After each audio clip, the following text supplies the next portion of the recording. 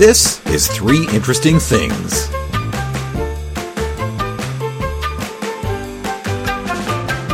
Hello and welcome to Three Interesting Things, a weekly podcast where we discuss the three most interesting things on the internet this week as determined by you. I'm your host, Don Grant. Joining me today in the co-host chair, the host of Real School, host of the Vocal Cues podcast, managing editor of Filmspeak.net, man about town, and generally all-around nice guy, Michael Wynn Johnson. Michael, welcome, my friend. Thank you for having me. Thank you for joining us in the pandemic. It's nice and comfy and cozy in our individual homes. It is indeed. Are you ready to do this? Absolutely. Let's go. Thing one. Thing number one. How many states lie north of Canada? That's not a question you get asked that you get asked very often. The only time you might consider this question is when the Raptors are in the playoffs and then the "We the North" chant becomes like something of contention. You mean the Louisville Raptors, as they're probably going to be in the upcoming season? Well, then we don't have to worry about the "We the North" thing. But yeah, I remember there was some contention with somebody, I think it was Minnesota or some state, where they were like, we're actually more northern. So it was the only time I actually thought about it. It's just one of those weird things that we have a perception of in our brain because of the map that we have grown up with, the Mercator projection map. So the listener's probably wondering, what does that mean? How many states are north of Canada? The easier way to put it is, how many American states have land area that lies north of Canada's southernmost point? And it's not a trick question. It's not like Canada owns a little bit of land off the coast of Hawaii.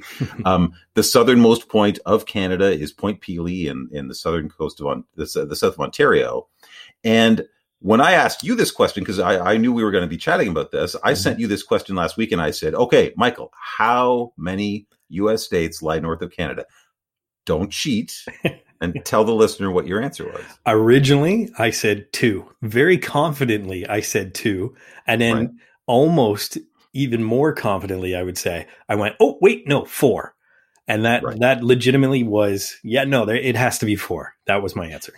And of course, the real answer is 27. There are 27 U.S. states that lie at least partly north of the southernmost part of Canada, which when you tell people, just they can't really get that through their heads. By the way, that includes California. Right. Yeah, that's insane. If you look at the northern tip of California, it is actually on the map above the southern point of Canada. Now, we're getting all this information from a really wonderful site called barelybad.com, where this man, I looked all over his site for his name and I cannot find his name, unfortunately. So if you're listening, which you're not, send it in. Let me know who you are, because this man has done a tremendous amount of work to figure out the latitude and longitude of each of these places to isolate, so it's not just sort of randomly all put together. The states are Alaska, California, Connecticut, Idaho, Illinois, Indiana, Iowa, Maine, Michigan, Minnesota, Montana, Nebraska, Nevada, New Hampshire, New York, North Dakota, Ohio, Oregon, Pennsylvania, Rhode Island, South Dakota, Utah, Vermont, Washington, Wisconsin, and Wyoming. Crazy. Of which 13 lie entirely north of Canada's southernmost point. So your guess of 2. Now, to be fair, when I first saw this, my guess, I think, was 7 or 8. And some people get the ones in the upper East Coast, all the little ones like, Rhode Island. And they think about those because they know those go north. But a lot of people don't realize how far south Canada juts into the United States. Yeah, it's weird, especially when you look at the East Coast, because there seems to be, I think you kind of addressed it. When we grow up and we look at this map, when we look at North America, it's very straight. Like it seems like the border runs completely parallel across the earth, around the earth. But there's that tilt. It's that weird little tilt, which all of a sudden pops California a little further north. Right. And even those kind of easternmost states, even when they tilt downward, if you want to say, give it that perspective, they're still pretty far north. So, I mean, it explains so much. I've got friends who live in Massachusetts and New York, and it explains so much about the weather and everything. And also, if you think about it, it kind of explains what's going on with that northernmost tip of California and the mountains, and they get snow and all this kind of stuff. So it does make sense, but it's just one of those things where, unless I looked at that map, I would never believe it. Well, it is interesting to see how much maps inform our perceptions of the world. Mm-hmm. We all grew up with the Mercator projection, which a lot of people know is inaccurate. And at the end of the day, the inaccuracy of mapping comes down to the question of how do you convey the surface of a sphere in a plane without some sort of distortion? And the answer is you can't. There was a mathematician named Carl Gauss who proved that in the 1500s, that if you take a ball, if you took a globe and cut it open and tried to put it into a flat plane, you could not do it because ultimately you're going to be sacrificing area, or you're going to be sacrificing shape. And I'm just thinking as an art teacher, when I have, shape versus form, and you have like draw a shape that's flat, it's a lot easier than giving it form. But yeah, it's just, and I want to be clear that we're clarifying on this podcast that the Earth is round. So that's something we should. Whoa! Hey, don't start stirring up trouble. I don't want letters. I don't want letters from the listeners. We never know. It's shaped like a trapezoid. Come on, it's on a turtle's back or something to that extent. Yep. Well, the Mercator was actually, when it was originally come up with. You'll never guess the name of the guy who came up with the Mercator projection. Was his last name Mercator? Mercator, but it was very, very close. Oh, okay. That's because I'm speaking lazily. But when it was originated, when he did it, it was for navigation and not for size. So that map was first designed to make navigation as easy as possible. That's why the Mercator projection is also still used for things like Google Maps, because Google Maps is used for navigation. If you make a left turn at Yonge Street, it's going to be a 90-degree left turn at Yonge Street. But when it comes to a larger scale, things go a little bit wonky. For example, if you look at the Mercator projection, if you look at the map, say, of Africa as opposed to Greenland, think about the map that you had in your school, in your high school when you were growing up. Right. Africa and Greenland look about roughly the same size. But in fact, Greenland size is significantly smaller than Africa's by a factor of about 14. They talked about this in the West Wing. Here, hold on. Let's let the West Wing talk about it. The Mercator projection has fostered European imperialist attitudes for centuries and created an ethnic bias against the Third World.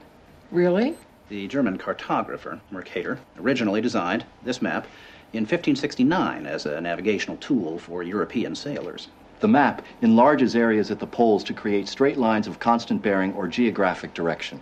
So it makes it easier to cross an ocean. But yes, it distorts the relative size of nations and continents. Well, even the map as it stands right now, people just have perceptions of seeing things that aren't actually true. For example, a majority of Africa is in the northern hemisphere. It's so weird. It's just one of those things until you had mentioned, how we grew up and we've got those two continents, and comparatively in size, in the similar size anyways, on the map. And then all of a sudden you're taking what should be on a globe and putting it on a flat map.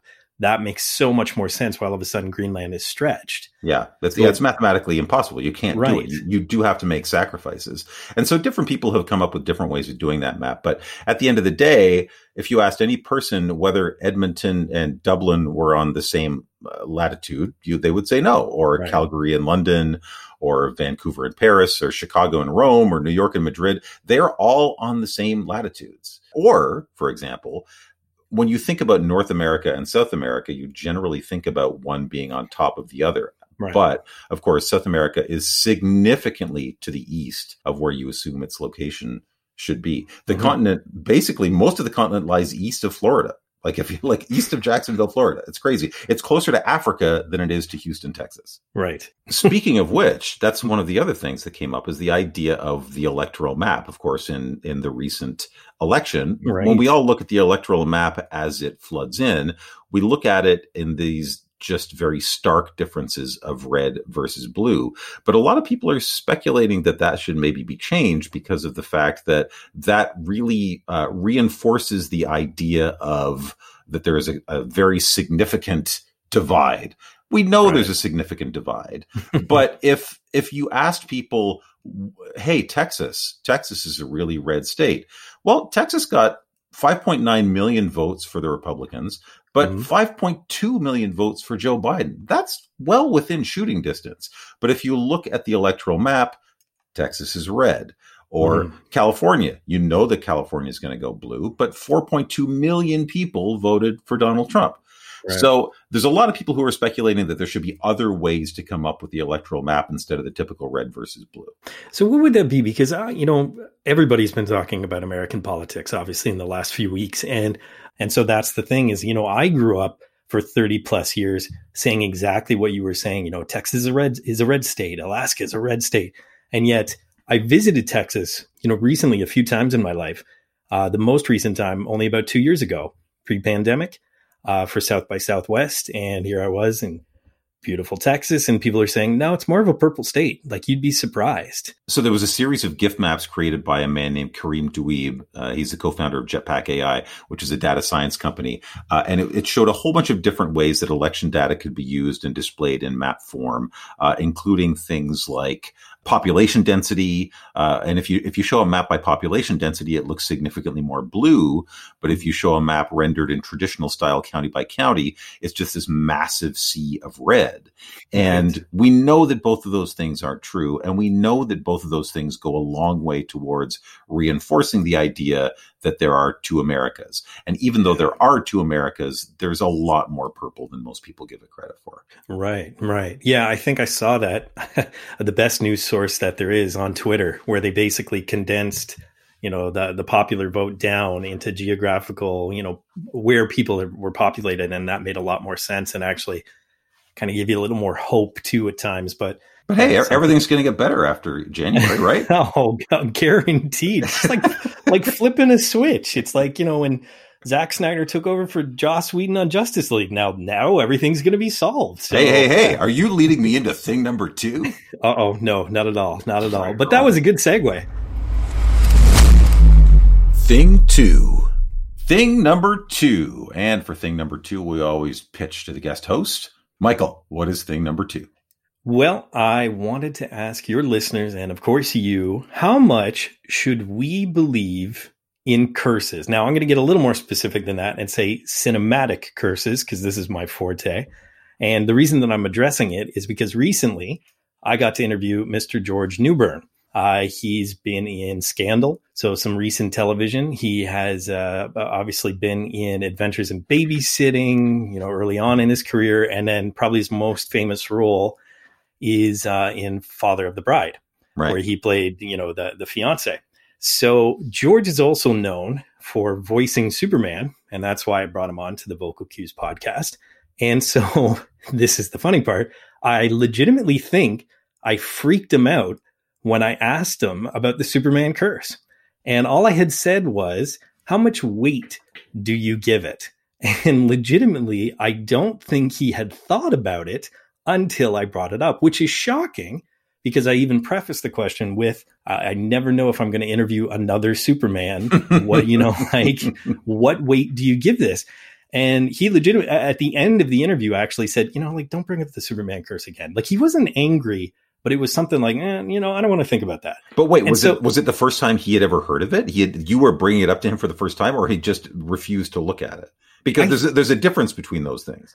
Very true. I think it was a little of both. And in fact, I think George was perhaps acting a little. He is a very talented actor. And I think when he was trying to play it off like, I don't really think about it, because he did say, I've played other things than just Superman. And of course, that's true. He's got a really great filmography. And but the other thing was, he kept asking, he's like, so why do they even call it a curse?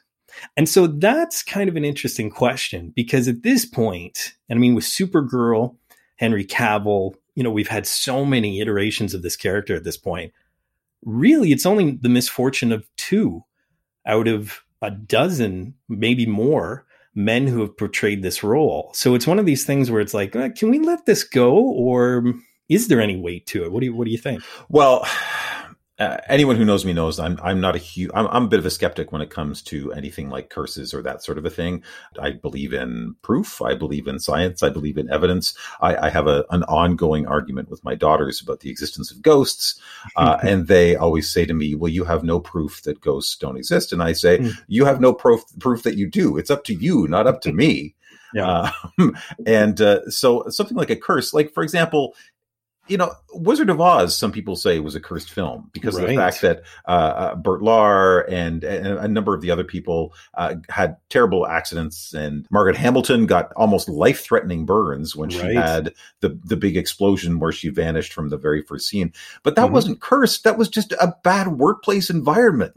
There's the difference. It was the 30s, right? No one gave a damn. You look at old films. I love watching The Birds, and I've showed it to just clips to students of mine in the past to talk about sound in film, the use of sound. And the one specific clip that's great is when they're fighting off the birds from getting into the house, and they're using real birds.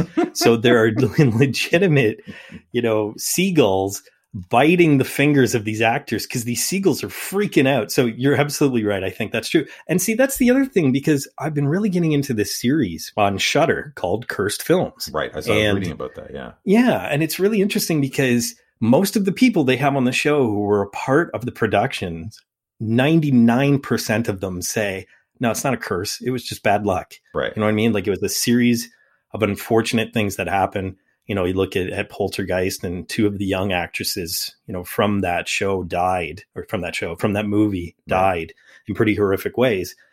So it's one of those things, where it's, bad things happen, and possibly in 2s or 3s, but it's just a coincidence. So I do want to apologize to George Newbern. I didn't mean to freak him out. George, if you're listening. Yes. Michael says he's absolutely sorry. No, the Superman curse, a lot of people know about the Superman curse, that anyone involved in the role of Superman is potentially cursed. But as you say, and I think it's a good point, it largely comes down to two people, to George Reeves and Christopher Reeve. And even of those people, George Reeve, what was his curse really? We know that he potentially killed himself, but why? Because he played Superman? Well, yeah, that's it. I think the other thing, and correct me if I'm wrong, because this could be urban legend, was that he committed suicide in the suit. So that I don't know. That's an interesting question. Okay, that was something I had heard, and that's again when George had asked, what happened, and I said, well, obviously, the Christopher's horrible accidents, and then I said, and the suicide of the original George. And that was another one where he goes, yeah, okay, but that's just really just terrible things happening. It's not like a curse, right? And I was going to make the joke, but I didn't know if he was friends, that, the most horrible thing to happen to a Superman since has been the fact that Dean Cain became a Republican. You know what I mean? I was thinking exactly the same thing. That's the worst thing that's happened. Yeah, Dean Cain became a Trumper. Do you believe? So I mean, let me ask you, because you're the film guy. You're the host of Real School on YouTube. Do you believe in this? So maybe I shouldn't say believe. I should say, do you put what percentage of weight do you put in these? For example, if you look at something like Poltergeist, which many people believe to be easily the most cursed film, right? If you are someone who believes in that, which I am not, you could have a lot of things that you would say. You could say that Dominique Dunne was murdered by her boyfriend. You could say that Will Sampson and Julian Beck died before the sequel came out. You can say that the kid, Heather O'Rourke, passed away when she was just 11 years old while working on Poltergeist 3. There's a lot of things you can say that were accidents on the set. There's a lot of evidence for that. How much weight do you put into this kind of thing? It's more of a morbid fascination of, again, a mixture of urban legends and cinematic urban legends than it is an actual belief in curses. Because, here I am, I'm in my 40s, I've seen so many iterations of Superman. I've seen so many bad things happen, and obviously now we've got great unions to protect us from this kind of stuff, actors and directors and writers. Until I really watched that show, I didn't really pull away from the belief. There was something about it where I go, yeah, this could happen. And it's just because of my attachment to film.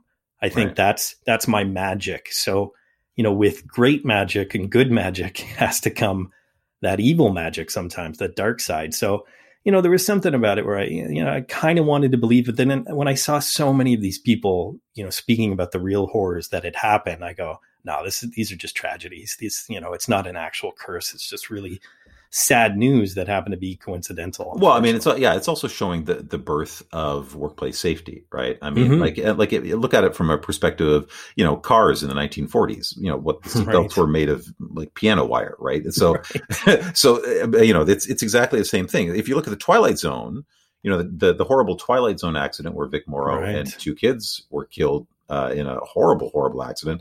The small, tiny, I don't want to say upside, but the positive upshot of that was the fact that now we have the growth of risk management being on set for films as they are made today. And that stuff didn't exist when that film was being made in the late 70s. Obviously love a lot of early John Landis, and I had never thought about where he went after this film. And I didn't even know that he was a part of it, and then realizing he was part of a very long litigation. A huge litigation. Yeah. Which reshaped Hollywood. Like you said, a lot of different safety concerns and things were brought up during that, but which he seemingly ignored if you ask anybody who was a part of that set. I mean, once again, just going back to The Curse, it's just one of those things where I think sometimes we learn so much from it, right? Like, we can't say there's a Joker curse because of what happened to Heath. That's a tragedy, but we can learn about, safety and mental health and, how far these actors are willing to take these roles and how much it means to them. And I think that's important too. So, if it's that dark magic that I was talking about that brings these to light, I think it's still important. If you look at the films that most people talk about in terms of being cursed, Poltergeist, The Omen, The Exorcist, like, too. Yeah. Do you notice like something, Twilight Zone? There's, you don't hear about, the Billy Madison curse. You don't hear about the Weekend at Bernie's curse. These films lend themselves to that because of the fact that they are dealing with the paranormal, dealing with that kind of thing. And so it's a very sexy idea to talk about the fact that they're cursed. Have you heard of, do you remember the film The Conqueror with John Wayne? No. Is that where he played Genghis Khan? Where he played Genghis Khan, because really, yes. When you think about Genghis Khan, I don't know about you, I immediately think of John Wayne. But but that film was considered cursed because so many people who were working on it died. Well, they filmed the film in the Nevada desert in the 1950s. There happened to be some other things going on in the Nevada desert in the 1950s that led to the fact that literally half of the cast and crew of that film got cancer and died. It's not because it was cursed. It's because they were filming at a nuclear test site. Right. There's a difference. Yeah, a little bit. Yeah. So, there's another life lesson of things not to do. I mean, first of all, don't cast a Western actor, an iconic Western actor, as Genghis Khan. But but I mean, location, right?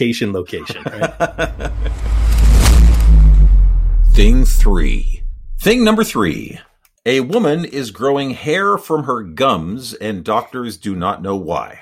I mean, where do you even start? It's funny. I said this to my wife, and she was like, "Did you check that? Did you make sure this wasn't from some sort of conspiracy website or something?" I'm like, "No, sweetie. I did my research. This is not The Onion. This is actually this is a woman in Italy." Who, when she was 19 years old, she went in and she got tested, and it was discovered that she had this this disease called PCOS. Had you heard about this before? Not at all. So here's the funny thing: it stands for polycystic ovary syndrome, and it's a condition involving an imbalance of reproductive hormones. But this is actually relatively common. Apparently, 1 in 10 women has this condition. It's an endocrine condition where you have a larger number of male hormones and testosterone and androgen. And consequently, it's very common for women who suffer from PCOS to have hirsutism, unwanted hair growth, growth that follows a male pattern on the chin or chest or upper lip. So there are many women who face this kind of thing. However, this woman, they put her on, I guess, birth control pills to stop, to regulate her hormones. And she stopped them in her mid-20s. And when she stopped them, she actually was starting to get sort of eyelash size hair growing out of her gums. Now, I sent you the article. Did you look at the pictures? I did. Are you looking at the pictures right now? I am, yeah. It's fascinating because when you originally gave me, what we were going to talk about, and I saw the headline, I expected, because I have pretty nice eyelashes, I'll brag. They're beautiful.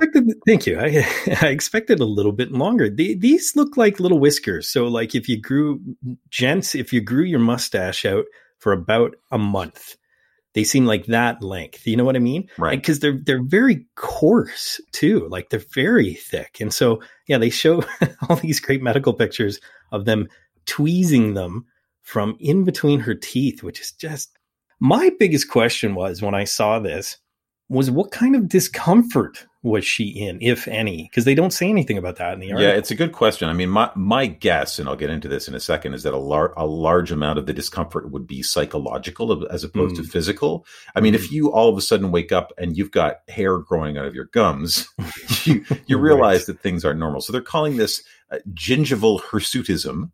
Gingival, of course, being relating to the gums, and hirsutism being hairiness. So gingival hirsutism. And there have not been that many cases of it throughout history. They only have, a minimal number of cases. And this is the first woman that they've ever found a case of it. My question when I saw this was, how is it even possible that she had hair follicles in her gums? That's not where they're supposed to be. Right. You know what? And that kind of goes into that other part of the article, because, I was kind of making the joke that this is like a House episode where they thought they had it. She was put on, antibiotics or whatever he does in the first third of the episode. And then you think it's going to be solved. And, oh, wait a minute, they're leaving the hospital, but they just collapsed and coughed up blood. So it's one of those things where, things got better for her. She went off the medication. And when it came back even worse. And so they were like, maybe it's not that, because they would put her on the same treatment and it didn't help. So, I was reading about ectopia is what they call it. So the displacement of tissue or organs within the body. So then all of a sudden you start to think about, okay, so the hair follicles or parts of, something inside of her shifted, I guess maybe lower than it should have, or certainly more internally than it should have. Where all of a sudden these hair follicles were there. Yeah, that's what they're trying to figure out. They're trying to come up with some sort of diagnosis as to what's happening. I don't know how they can't see it. Like, can they not do some sort of non-invasive scan of her head and of her gums and sort of see if there are hair follicles there? I can't imagine why they wouldn't, because that's the problem. If somebody has PCOS, if somebody has, an excessive amount of hair that they do not want, most of the time it's going to be in a place where most of us have hair follicles, like a woman growing a mustache or something like that. That makes sense, because we know that we have those on our face. But in your gums? Obviously, we're not trying to mock this person, because we've already talked about, we're not sure what she's gone through. And even if it is psychological, that's obviously horrible. But to me, it was almost reminiscent of the people in old school circuses, or the bearded lady and all yes, that. Exactly. Where, and we even have the case of like the wolf boy, quote unquote, in other countries, or, it could be in North America, but it was just, some of these interesting things where all of a sudden you go, okay, so this is within our genetic makeup. There's something, there's a part of me that really thinks there might be a lot of people suffering with this that we don't know about, because maybe the hairs just fall out, or maybe they just pluck them, or maybe they just think something's stuck in their teeth. That's true too, actually. Yeah. Well, so, hey, look, you save money on floss, I guess. At the end of the day. Very true. No, I came across a study that someone did. They were looking at women with PCOS to see whether or not there was a prevalence of anxiety and depression, and they did find there was a significantly higher percentage of anxiety and depression with people, especially associated with the hirsutism, because there's a number of symptoms. The main ones are menstrual abnormality, obesity, acne, hirsutism. Alopecia is another one, interestingly enough. One of them is that you grow too much hair, and one of them is that you don't have any hair whatsoever. And they did find that this was, not unsurprisingly, leading to a lot of people being depressed, because when you think about it, this is going to lead to a tremendous amount of anxiety in a culture that values body image, that especially when it comes to women, the battle against hair. I came across a lovely woman, a blogger, who uploaded photographs of the day-to-day realities of living with PCOS, of her actually shaving her face. Wow. And she was sort of saying, hi, my name's Tina, and I have polycystic ovary symptom.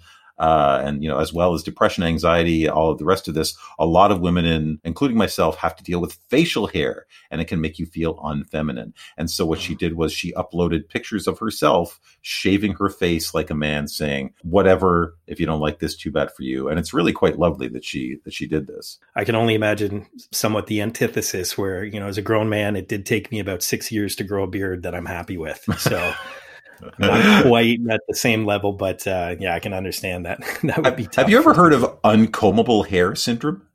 No. Hold on. Now I'm a hair guy, so this is going to be fascinating. I love my hair. So this is yet another really peculiar and odd syndrome. This particular one is about this girl from Australia.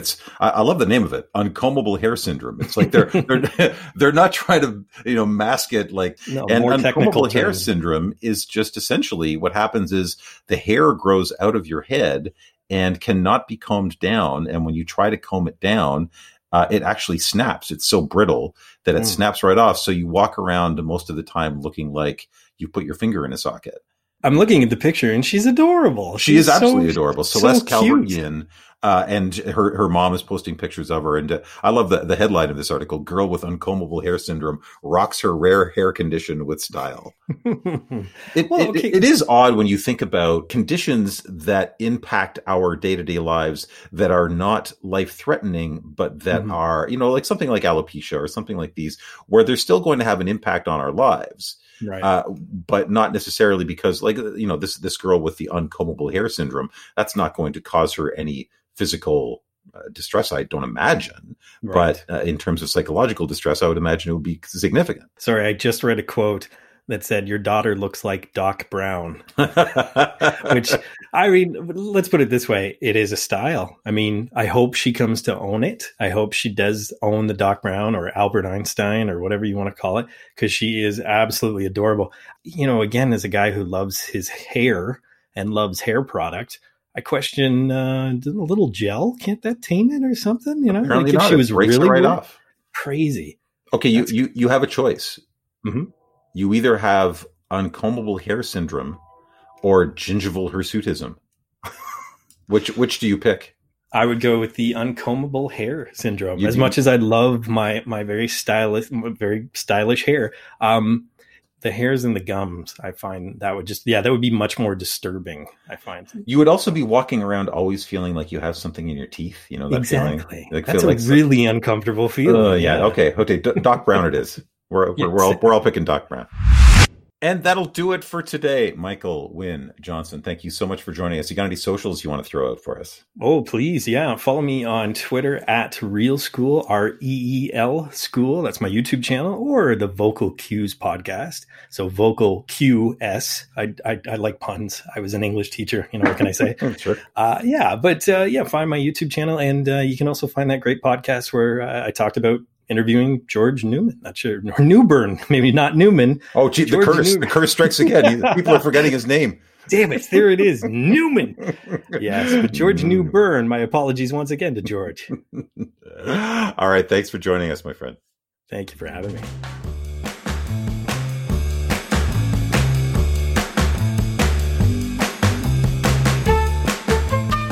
What's the most interesting thing you've seen on the internet this week? Fact, article, something else? We want it. Email us at 3interestingthings@gmail.com. Follow our Instagram at 3, that's the number 3, interesting things. Or tweet it to us at 3interesting. You'll get a shout out on the show.